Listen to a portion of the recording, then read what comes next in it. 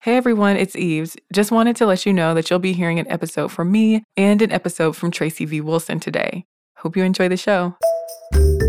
Welcome to This Day in History class from HowStuffWorks.com and from the desk of Stuff You Missed in History class. It's the show where we explore the past one day at a time with a quick look at what happened today in history.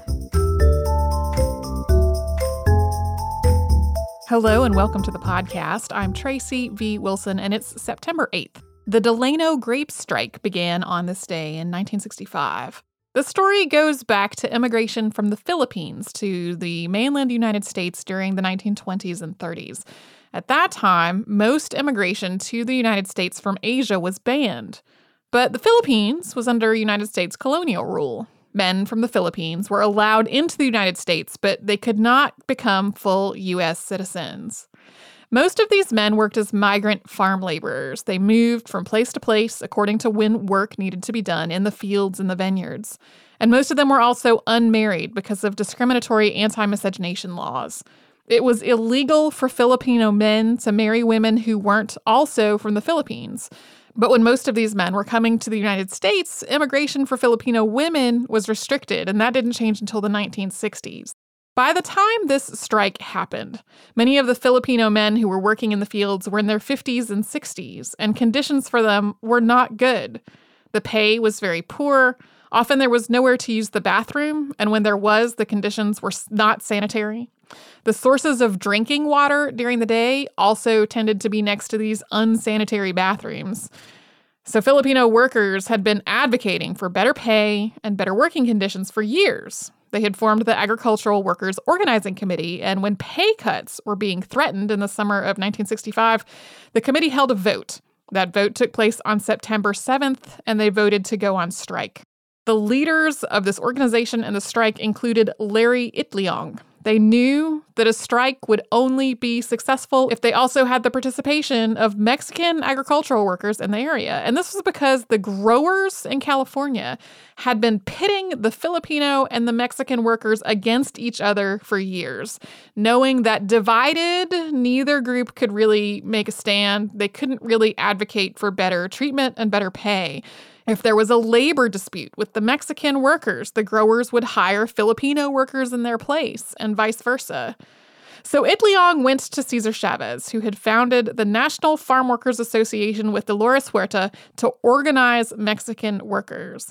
He asked the National Farm Workers Association to join them in their strike. At first, Chavez said no. The National Farm Workers Association was planning to do a strike, but they were thinking about a couple of years down the road, not in the immediate future.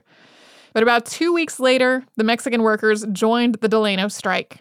This led to 5 years of ongoing strikes and an international boycott of table grapes that started in 1968. It also involved marches and demonstrations and other non-violent protests and a hunger strike by Cesar Chavez. The National Farm Workers Association and the Agricultural Workers Organizing Committee combined in 1966 to form the United Farm Workers Organizing Committee, which later became known as just the United Farm Workers. The table grape growers in California finally signed contracts with the United Farm Workers in 1970. The Delano grape strike and this cooperation between Mexican and Filipino farm workers was the start of a much bigger movement for labor rights in American agriculture. Although Larry Itliong and some of the other Filipino leaders later left the United Farm Workers over concerns that Filipino voices weren't being represented enough in the organization. Thanks so much to Christopher Hasiotis for his research work for today's episode, and thanks to Tari Harrison for her audio work on this show. You can subscribe to This Day in History class on Apple Podcasts, Google Podcasts, and wherever else you get your podcasts. Tomorrow we will have an uprising that stemmed from and affected conditions behind bars.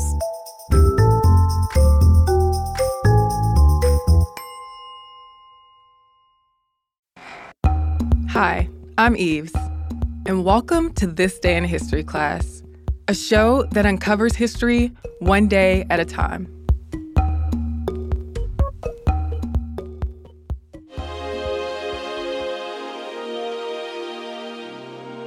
The day was September 8th, 1504. Michelangelo's famous statue of David was unveiled in Florence, Italy, in the Piazza della Signoria. In the early 15th century, the overseers of the Office of Works of the Duomo, Florence's cathedral church, commissioned 12 sculptures of figures from the Old Testament. The sculptures would be placed on the buttresses of the Florence Cathedral. Donatello made a sculpture of Joshua in terracotta in 1410. More than 50 years later, in 1464, the Operai commissioned a sculpture of David by Agostino di Duccio. But Agostino did not finish the project. He only managed to sculpt some of the legs, torso, and drapery out of a block of Carrara marble before his involvement with the project ended. A decade later, Antonio Rossellino was assigned to finish the task of sculpting David. But he ceased to work on the project too, and the block of marble remained in the yard of the cathedral workshop for years. It wasn't until the 16th century when the Operai would find someone who would finish the sculpture. It commissioned the job to 26-year-old Michelangelo in August of 1501. The next month, he began creating the statue. And for more than 2 years, Michelangelo worked on the sculpture of David. The statue is 17 feet or 5 meters tall. David is depicted before his battle with Goliath, standing in contrapposto and holding a sling draped over his left shoulder. His hands and head are disproportionately large. But as the statue was nearing its completion in early 1504, it was determined that it would not be installed on the roof of the Florence Cathedral. It weighed 6 tons, and lifting it would prove difficult. So a group of Florentine artists, including Leonardo da Vinci, Sandro Botticelli, and Perugino, was brought together to determine a more fitting location for David. After months of debate, it was decided that David would be placed in the Piazza della Signoria, in front of the entrance to the city's town hall. The statue was installed in June, replacing Donatello's bronze sculpture of Judas and Holofernes. It took 4 days for the statue to be moved the half-mile from its courtyard to its spot at the piazza. It was suspended from ropes in a wooden cage and pulled along on greased beams. David was installed facing Rome. On September 8th, the statue was unveiled to the public. Though a religious statue, David became a civic symbol for Florence's struggle against the powerful Medici family. In 1873, David was removed from the piazza for protection from damage and put inside the Accademia Gallery of Florence. A replica of the sculpture was installed at the piazza in 1910.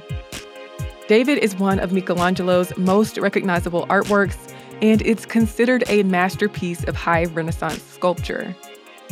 In 2010, a fiberglass reproduction of Michelangelo's David was placed on the roofline of the Florence Cathedral for a day. I'm Eve Jeffcoat, and hopefully you know a little more about history today than you did yesterday. And if you're so inclined, you can follow us at TDIHC Podcast on Instagram, Facebook, and Twitter. We'll see you here in the same place tomorrow.